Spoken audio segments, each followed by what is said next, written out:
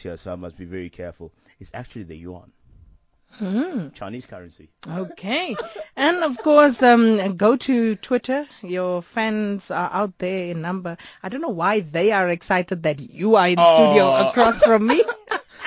Martin is just as excited as I am. Martin is here every Friday. So, I mean, Christmas has come early. There we go. Let's give them what they're waiting for. What's up? Weekend. And that, of course, our analyst Clive Ntozavatu Ramativela. Sakina Kamwendo on SAFM. And with that, we move on to one of the other features. It's that time again on a Friday, of course, when AM Live presents another update from the coalface with Martin Creamer, publishing editor of Engineering News and Mining Weekly. And as I was saying, Christmas has come early. Clive on the one side, Martin sitting on the other side. Never had it this good. Morning, Sakina. Welcome, Martin. Now, Business Leadership South Africa this week, they called for the jailing of pension fund trustees who failed to pay ex-mine workers their pensions. Yeah, this was raised at the Joburg Indaba, and it was Bobby Godsall, who's the head of the Business Leadership South Africa, and also he's the former Chamber of Mines president and former CEO of Anglo Gold Ashanti. And this issue of non-payment of pensions and provident fund and compensation to mine workers. We've discussed it before. There are about 200,000 people out there. There's 5 billion involved, and it just goes on and on. And of course, that money is earning interest. We know that there have been some changes to the legislation, which means that you can use some of the interest that is built up to trace the people. We know that Teba is there with 1.5 million names, and you can get to the correct people.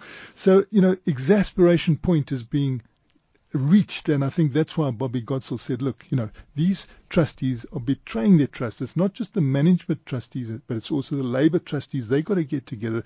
They've abused their trust, and now they should go to jail, if they don't pay this out, because this has potential to alleviate poverty, not only in our outlying rural provinces, but also neighboring states. We know that the Ford Foundation is trying to move on the Southern African Trust, but it doesn't seem to dent the backlog. This backlog is so huge. There's a lot of paperwork involved, but the people now feel that the point has been reached that we must have a sober mind and say, if people don't do it, they must go to jail. Perhaps that will help the situation. I actually like that, but I just want to ask on that score.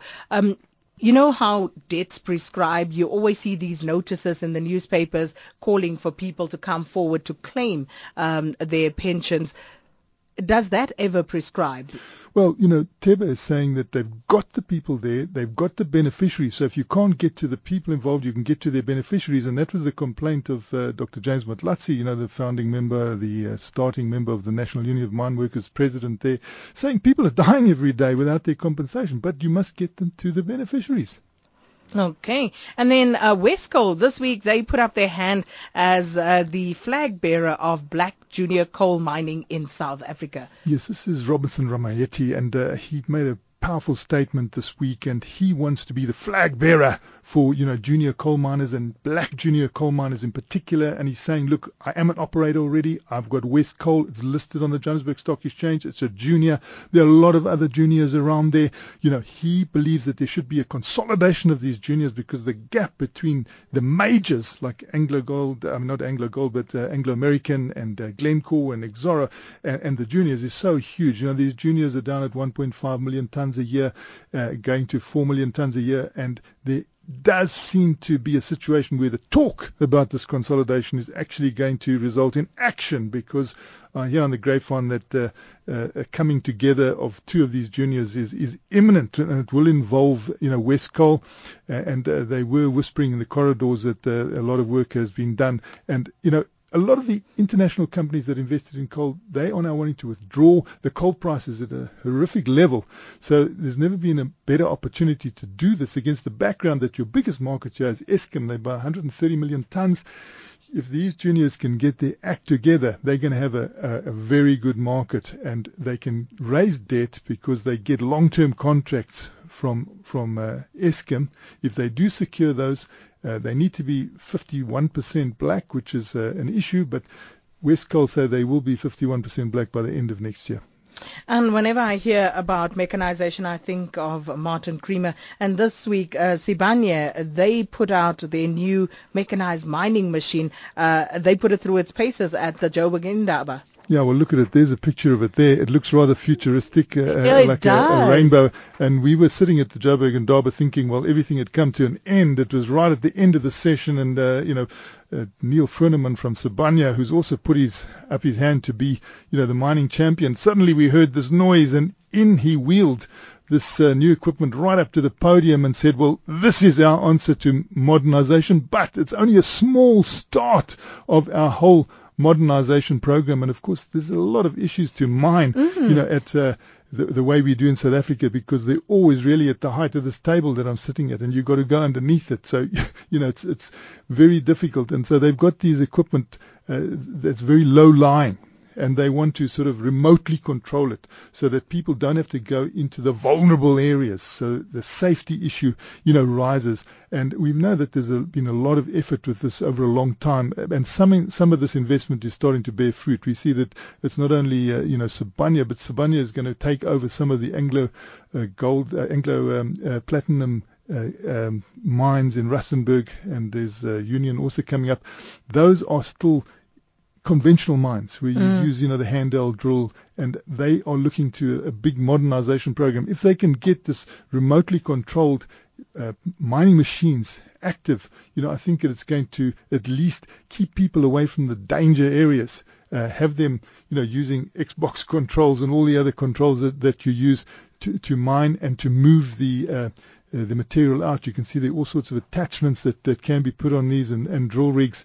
So hopefully on this track, because they're not on tires, they're on tracks, you will be able to move them around, because one of the problems is that although you're mining, at the height of your table and kitchen table, it's also undulating.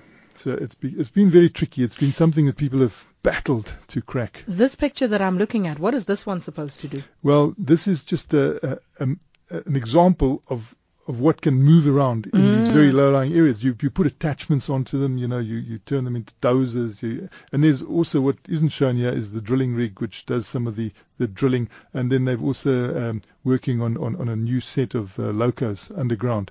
So the whole theme of this Joburg and Darba was modernization. Can we come out of the dark ages of mining? Yes, we can. And this is the sort of statement that's being made. And we know a lot of the companies are already quite well on their way on this modernization process.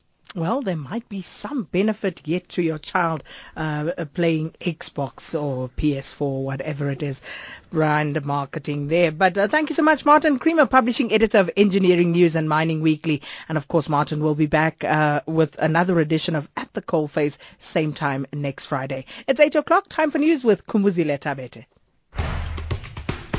SAFM, South Africa's news and information leader. Thank you, Sakina. Top stories. Police committee starts inquiry on Piega support, and UN warning of attacks on people with albinism. Good morning. Parliament's Police Committee will today start its inquiry into the circumstances surrounding the issuing of media statements in support of the suspended National